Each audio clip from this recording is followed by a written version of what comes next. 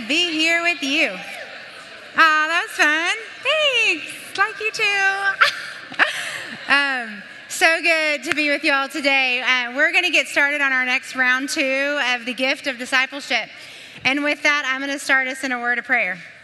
Father God, thank you so much for a place like this that values equipping moms in truth. And so, Lord, thank you for the privilege of this room. Thank you for all the women that made this day happen. From the food to the greeters, to the parking lot runners, to the table leaders, to the leadership team that have given so much time to this. And Lord, I pray that that time would not be spent in vain. I pray that your word would not return void. I pray that you would edify our hearts, that you would nurture, encourage, and strengthen and train us in this time. It's in your name that we pray.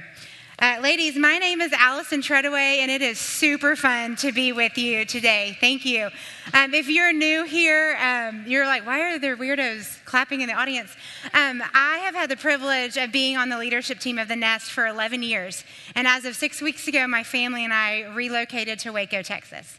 And so I'm back. And so it's really fun to be with you. So thank you for that. Let me introduce my crew. This is Team Treadaway, # Team Treadaway. My husband, Marshall, and I, the bearded guy, we've been married for 14 years. We have Parker, who's in 5th grade, Callie, who's in 3rd grade, and Tucker, who's in kindergarten.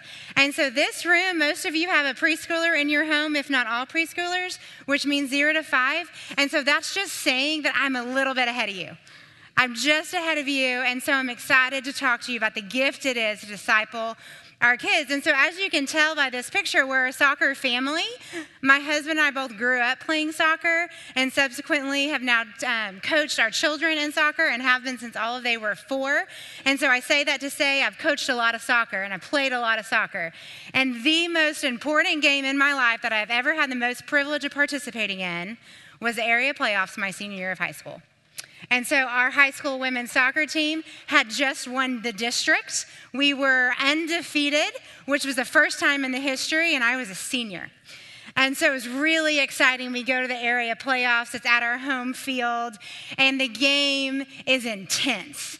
And it's nearing on the end, 90-minute game, 80 minutes in, and it's tied 0-0. I was the captain of our high school soccer team, as well as a position I played was sweeper. And all that means is that role was critical in that you have forwards and midfielders and defenders, and then the sweeper is the last line of defense before the goalie. So my job is to clean up. If the ball or players get past my teammates, I'm to sweep up the mess and prevent them from getting to my goalkeeper. So 80 minutes into this intense game, and that happens. 2 players, 2 opponents get past my teammates, and it's now time for me to do my job. And so I'm in the moment, and there's a girl with the ball, and this other girl's over here getting open. And so I go, like always, and I put pressure on the ball to force her to pass, so then I can intercept the ball, and then I can clear it and win the moment, right? Well, so I go put pressure on the ball. She does exactly what I anticipate. She passes to the other girl that's coming at me. But when she passes the ball, she chips it. She gets it in the air. So it's over my head. So I have a choice to make. I can either jump up and head the ball to clear it, or I can backpedal, control the ball in my body, and clear it out. And so in this moment, I hesitate and overthink. What should I do? What's the best option? Is it there? Do I here? Where's the girl? Where's the ball? What's going on? The fans are crazy. And I hesitate long enough, and I overthink the decision just long enough that gravity takes over, and the ball drops. And it hits me on the top of my head, bounces backwards, and scores on my own team. Thank you. It was devastating. And so I'm on the ground. It's like, no, as I'm watching the ball and my goalie dive, and I'm like crushed by the weight of my miss, my failure. I've disappointed my team, my school, the stands are packed, and I completely disappoint everybody, and I'm laying there. And I start with that story because, ladies, the most important game that you have the privilege of participating in is that of your kids' lives. And you play the most critical role in discipling your children. And I believe that the reason that holds us back, what is holding us back, is that we overthink this great calling, and we are allowing our failures to keep us out of the game. And so today, my excitement and my joy and privilege is to present to you 4 very simple words that I want you to memorize to help you as you shepherd and disciple the ones that are in your flock. These words are not my own. The amazing Watermark Family Ministry teams here, Wes Butler in the back, coined these. This is something that we have been planning and dreaming and thinking about and figuring out how do we best equip the parents of our body. And so these 4 simple words, I hope, is going to set you free and keep you from overthinking. And so the first word we're going to unpack today is model. The first word we're going to unpack today is model. You should have a handout. If you don't, you have some fill in the blanks. Model. So in Titus 1:5, it says, "For I am mindful of the sincere faith within you, which first dwelt in your grandmother Lois and in your mother Eunice, and I am sure that it is now in you as well." So this passage is Paul, a great writer of the New Testament, wrote a lot of the New Testament. He's writing to Timothy, a younger man that he was discipling, what Mandy just talked about. And so he's writing to Timothy, and he's saying, hey, I see in you this great faith, and it's sincere, and it's active, and I saw it in your mom and your grandmother too. So he's acknowledging that this faith that his grandmother and his mother had was attractive, and Timothy caught on to that.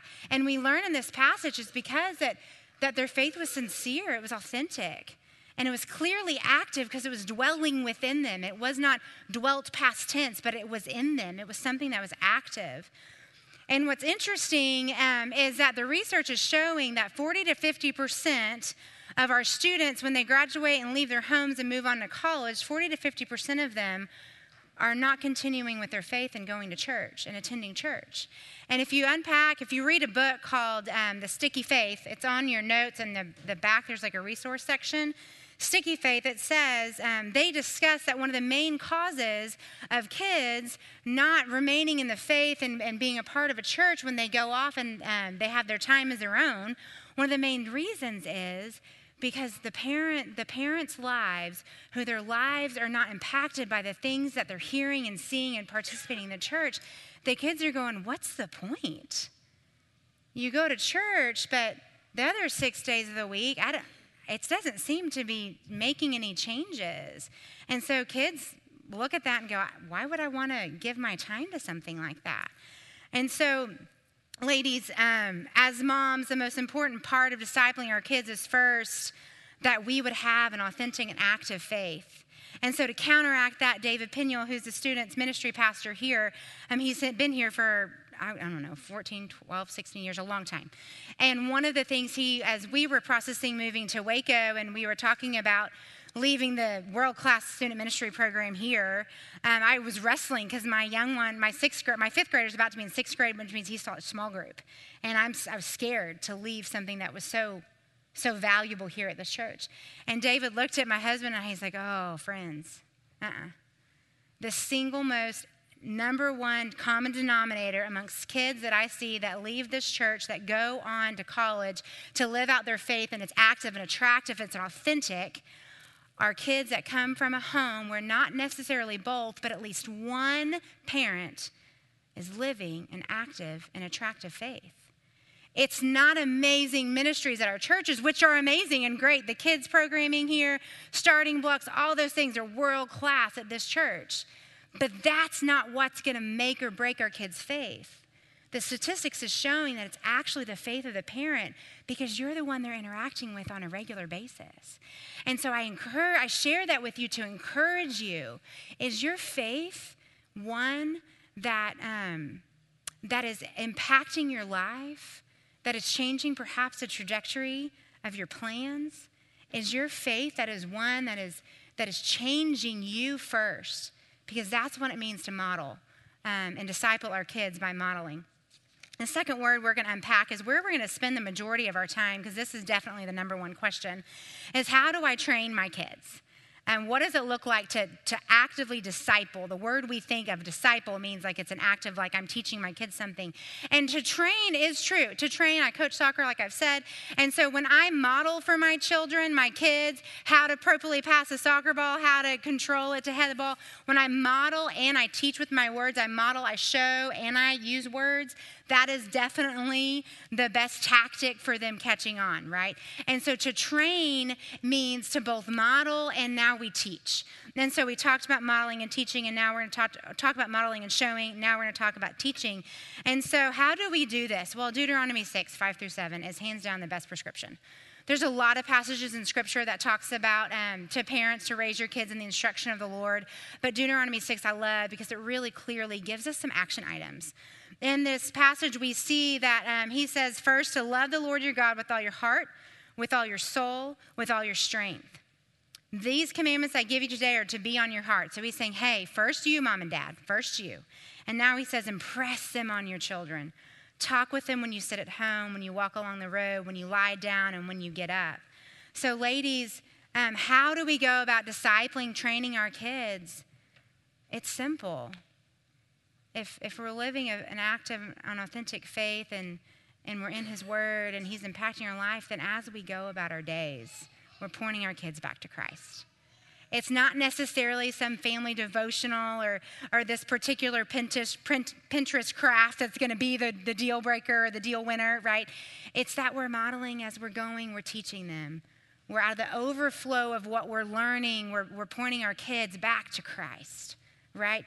That is what this is saying. And so when your kids are teeny tiny, 0 to 5, it's like, well, what does that look like? They don't have a lot of words, or maybe they have a few words, and like, what are they learning and how are they listening? So I'm going to give you some incredibly practical things that we did with our children when they were little, and some of them we're still doing to this day. And so how can we practically implement training our children? So guys, we have to think about our natural times and our flows of our day. So when we're already with our kids and spending time, so mornings and wake times and car times and the times we're just already with them. And so when they're little, reading to them, my 5th grader still likes it when I read to him. He might be embarrassed that I told you that, but he does still love that. And so reading times, guys, are natural. So in the times that you're already sitting down and reading those amazing Sandra Boyden books to your kids, also have in your bag of tricks these handful of books. My favorite ever is the Read Aloud Bible Stories. I did not discover these till my 3rd born was 2, thanks to my dear friend who gifted them to him. They are fantastic. They're short, they're little, they're beautifully colored. If you don't have them, I highly recommend the Read Aloud Bible Stories. You just incorporate some time of reading them to them. Some other ones that are good are the Jesus Storybook Bible, and then there's a book, a devotional called Indescribable by Louis Giglio.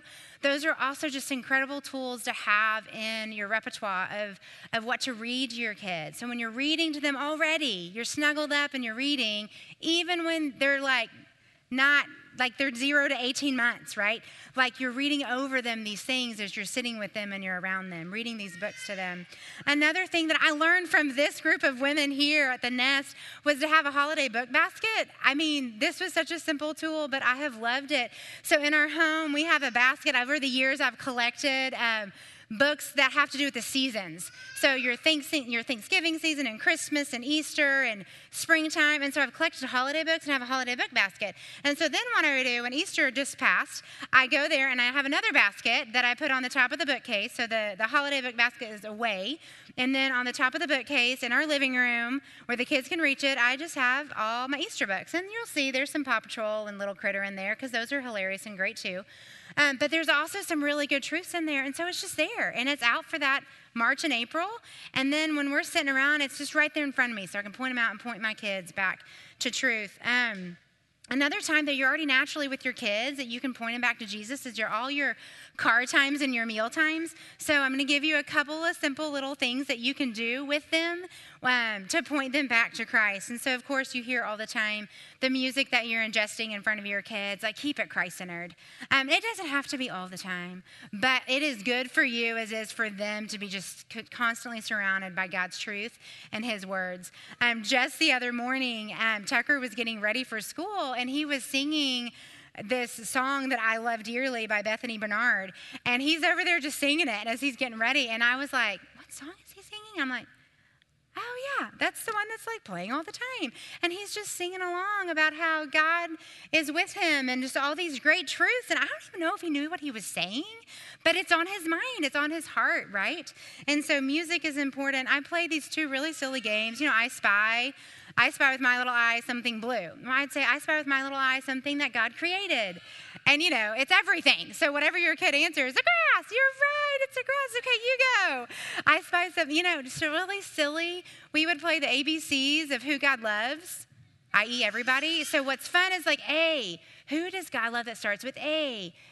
Annie, that's right, our friend Annie. Who does God be? And then we would just go through the ABCs. Guys, it's a great time killer when you're in the car. It's a great time killer at mealtime.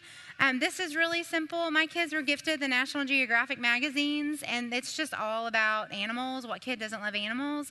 And I keep them in my car. So we have a lot, and I keep them in the back pockets of my car. And they're constantly thumbing through them when we're driving around. And they'd be like, Mama, did you know that two-headed turtle was born in Africa? And I'm like, no, I didn't. That's so cool. Man, isn't God creative? So it's just subtle, pointing our kids back to Christ. When my kids were teeny tiny, Watermark did some Bible verses to memorize throughout the summer. This was them. They did not make them. I did. I just merely typed them up, printed them, and put them on a piece of construction paper. And I would just post it in our main gathering area, the kitchen, where you're at 14 times a day, right? Picking up and cleaning up and making more meals. And they were there in the refrigerator, and I just said it out loud. And they eventually would catch on, and it was there posted just as much for them as it was for me. And then over time, we actually ended up memorizing these 9 verses, which was really cool. And it was merely it was in front of me. And so memorizing scripture is a great time, something you can do. In the car, I would put, here if you attend Watermark, you get their, a handout at the beginning of the month that tells you what the kid is learning. And so I would post that on my car visor, or I would put it on my refrigerator. And just over time, you'd be like, hey, what's the word of the month? Integrity. What does integrity mean? And I would help. And if they didn't, when they're little and they can't answer you, you answer for them in their voice. Oh, what does 1 John 1, whatever say? It says, blah, blah, blah, and you say it for them. Yay, it's funny. And so you're just constantly putting it in front of them. Another great resource a lot of my friends have is Tabletop Truths. They're little placemats that you can get that have Bible verses on them. And so again, I'm giving you some really simple, practical things. Discipleship isn't necessarily this Pinterest thing that you saw that you now go and create, that you sit down with your 2-year-old and do. Let's be honest, 2-year-olds don't sit that much, or at least mine didn't. And so again, discipleship when they're young is just incorporating it into your already natural times of the day that you're interacting with them. And so lastly, summer's approaching. And so typically that means our schedules are a bit freer. Kids might be out of school or preschool, et cetera. And so as your kids age, figuring out some natural rhythms where your times are slower, so holidays and summers. And so those are the times that I do pick out to be a bit more intentional with my kids. And so back in the day, Watermark did this thing called Significant Summer. All of the content's still on the website. And these 4 words are something they encourage families to do together. In the summer, when you're together, rest, play, serve, grow. I still to this day use those 4 words. So as I look at my summer and I structure it, how are we going to rest this summer? What does resting even look like for the age and stage of my family? Okay. Then we're going to look at serving. How this summer, serving is really hard. It's even when they're little, it's hard because they're little, right? And then as they get older, it's hard because they have activities. And so it's always and forever going to be hard to teach our kids how to serve others. And so in the summer, I found that's a great time to go, what is one thing we can do this summer to go and serve intentionally something in our community? So we plan something. Another thing that we do in the summer is grow. Grow stands for spiritually deepening growth, spiritual growth. And so one of the things I stole from Mandy Cisco, well, I didn't steal it, she shared it with us and I implemented it, is I have my book basket in the summer is kind of empty. And so instead I put in there any kind of books I have that are Bible, God, Jesus pointing. And then I also found these really excellent coloring books that are scripture coloring books. And so I packed this little bucket full of things. And then in our slower times in the mornings, I would get up and spend time with the Lord differently at a different time of the day. But then at some point in our morning, I don't say, hey guys, gather around for Jesus time. It's after breakfast, as it's starting, I just go over there and grab a coloring book and I sit down. You know what they do? They sit down and they color too. And we talk about it. Or I sit down a book and say, hey, and I just start reading it. And you know what they do? They just come to you. And they are there with you. And now we're spending some time with Jesus. And I'm pointing them to there. So that one picture was my daughter sitting next to me doing her Bible coloring. And it's amazing. And it's so fun. Holidays, of course, are a great time to intentionally point your kids back to Christ. I'm not going to talk about that much here because it's been tackled on your handout. There's some audio recommendations. If, as the holidays get closer, you can go listen to those and get some really strategic activities for your kids. I think the number one, if you remember anything I say about this topic and training and how we can train our kids, the number one thing for you to do is to model for your kids seeking forgiveness. Hands down. I think the number one discipleship tool is humility and seeking forgiveness. Hey, buddy, earlier today when Mama raised her voice at you in the way that I did, it wasn't right. Would you forgive me for that? I think the number one way that we disciple our kids is by modeling the same things that we're asking of them to do in our homes. The third area, and so I share all this with you, and my same high school soccer coach that was our coach whenever the senior area playoffs deal, he was a football coach actually, and we ran off our high school women's soccer coach. It was a really sad deal, kind of embarrassing. But they didn't have anybody, so he came on, he was a football coach, and so he used a lot of football language even though, because he didn't know soccer. And he was just, girls, just tackle something. And we're like, you can't tackle in soccer. You can't barely tackle. And what he meant was either get the ball or mark a girl, just cover something. And so I give you these ideas, and you probably could sit around this table and share 40 more ideas of ways that you are or plan to or have seen disciple kids. And my inspiration to you is just tackle something. Pick the easiest. If you don't know what to do, pick the simplest thing that's most easy to activate tomorrow and start it, and then be free. And the reason we want to capitalize on our time with our kids is because the days are long, but the years are short. And before you know it, your kid's jelly bean jar is going to be half full. And what I mean by that is the lighting's a little tough, but those are my 3 kids. And each jelly bean that represents the weeks they have left in my home before they go away to college.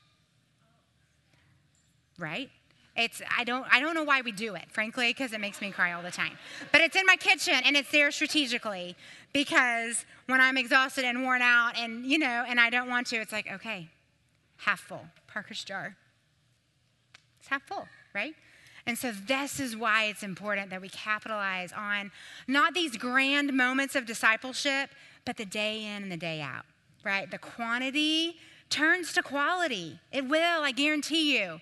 All those little times you're on the floor, reading the book, come here, guys, come here. You're doing the things. That turns into quality when they're 11, right? Ooh, girls, who knew I was going to cry so much? Okay, the third word that we're going to look at is probably, I say that about all the words, my favorite.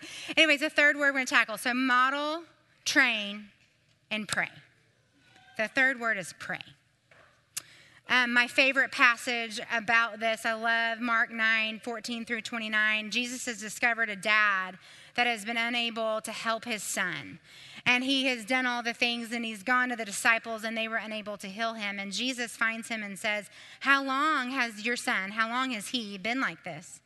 And the dad answers, from childhood. It has often thrown him into the fire, into the water, to kill him. But if you can do anything, would you please take pity on us and help us? Jesus says, if I can, everything is possible for the one who believes. And the boy's father says, I do believe, but please help me overcome my unbelief. What I love about the imagery of this passage is, one, a parent's commitment to wanting to make their child better.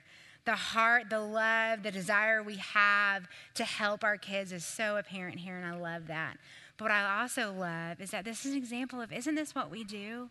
When there's something going on in our kid's life, we're researching and asking friends and doing this, and if I just do this and I just do this, and we're looking for the ways to fix, which is not a bad thing.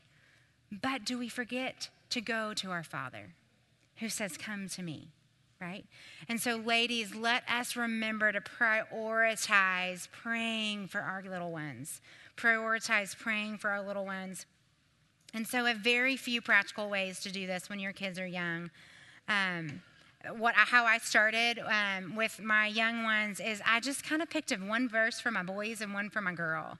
And I posted it in their room. Not in a cute way. We didn't have a lot of money, and I was kind of creative back in the day. I don't have time for that these days. But I was kind of creative. And this is the verse, Proverbs 31:24 is what's posted in Callie's room. And the ladies back there.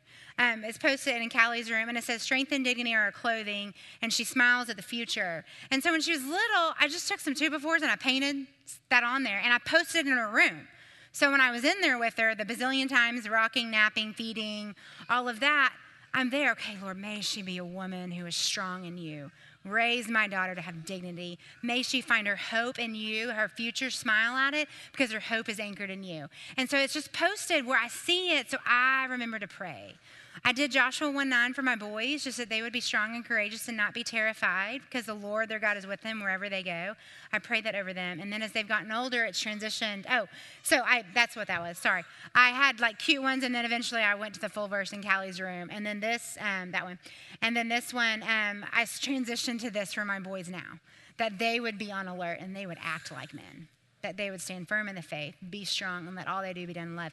So I just have posted that in their room. And it's just as much as for them as it is for me, so that I would remember when I'm with them in there, I'm praying over them.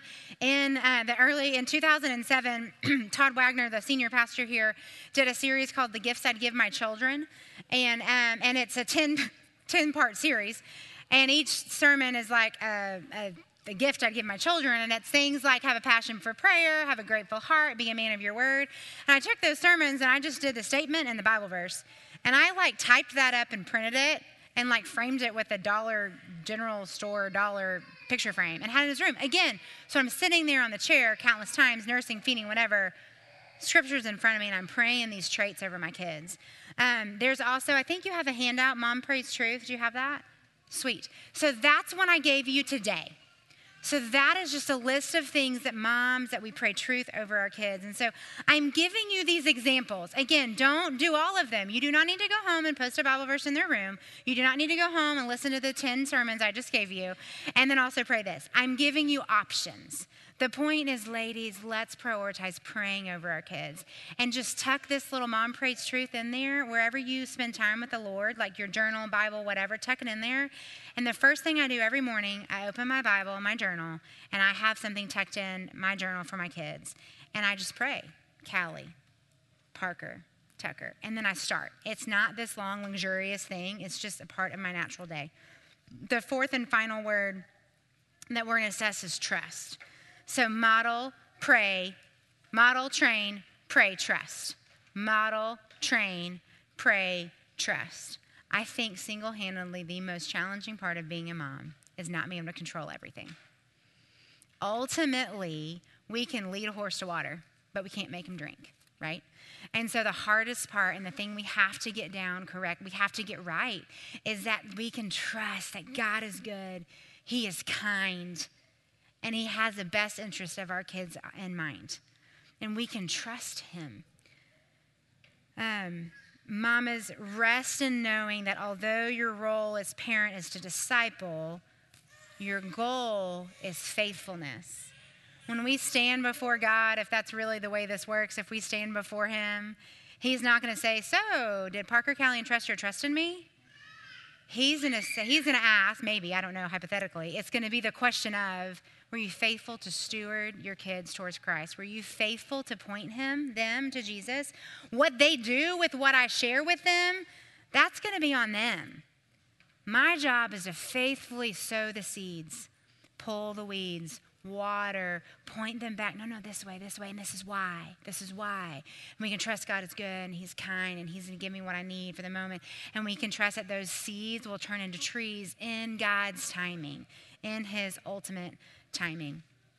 And so, ladies, in closing, that soccer game we started with, a gas bat, which made me really happy because it was really devastating, wasn't over. There's 10 minutes left in the game. So my team rallied around me. "Come on, Allie, let's do this. Allie, Camp." That was my name, Camp. My maiden name, they call me Camp. "Camp, let's go. Come on, get up. We got to keep going. We can't quit now. We got to win this." It's like, yeah, so I was more pumped than ever, right? So we get up, and the last second of the game, we get a penalty kick in their box, which means our team gets fouled, and we get the ball to one person shooting against their goalie. And I have taken bazillions of these. And on my team, I was kind of the person that had first right of refusal of this shot. And so, man, that happens, and I'm running down the field, and I make eye contact with my football coach, who's like 5'2" and like big burly. And I'm like, got it, coach, I'm on it. And he's looking at me like, oh, man, this is going to make or break her. Like, oh, do I let her, do I not? And I would not take no for an answer. Like, he could tell in my face that I was taking this kick because I was going to redeem my team and myself, tie up the game, go into overtime, and off we go to win. I take the shot, and I miss. Take the shot and I miss. And I can't even tell you how that felt. For the next few weeks, I literally am in a fog over a soccer game. But I was a senior, and that was kind of a big deal. And I was just in a fog. And I was constantly replaying the shouldas and the couldas and the, oh, if I wouldas, right? And then my brother is 7 years older, and he is out of the house and married at this time. And he had come around for whatever reason, and he's like, Allie, you still hanging on that? And I'm like, God, if I would have only, you know. And he listens, and then, like, I don't know, time passes, and, like, I'm not kidding you. I'm in high school, and I'm in class, and I get a call from the front office that I have a visitor. So I go down to the office, and my brother's there with, like, this is balloon. That's what you did back then. I don't even know. It probably said, like, I'm your number one fan, or get well soon, or something like that. And I don't know, but he had a balloon. And what I remember, though, is what he said. He said, hey, sister, I love you. And you're missing out on the gift of the fact that your team won district for the first time in the history of your school. And I got this award for, like, all district player, blah, blah, blah. And he's like, you this award and this, that, and you're missing out on all the celebration of all of that because you're still stuck on this one failure. He's like, sister, get over it. You like the epitome of the high school dream for an athlete is to do this thing I got the privilege of doing. And you're missing out on all the celebrations because of that. And ladies, I think that's exactly what happens with us, is we attempt to do something with our kids, or maybe it's our own sin struggles or our own challenges or our own faults or things that are happening in our lives, and we feel like it's going to take us out of the game. We feel like our failures disqualify us. And that's exactly what the enemy wants. He wants you to not get back up again. But that's why it's important, and what Mandy said before, that we have women in this room, women in our lives to point us back to truth and say, hey, that's a lie. And you're missing out on the opportunity to disciple your kids, and you need to get back up and try again. Maybe that devotional you read with them was a train wreck, but do something else. Just get back in there and do something again.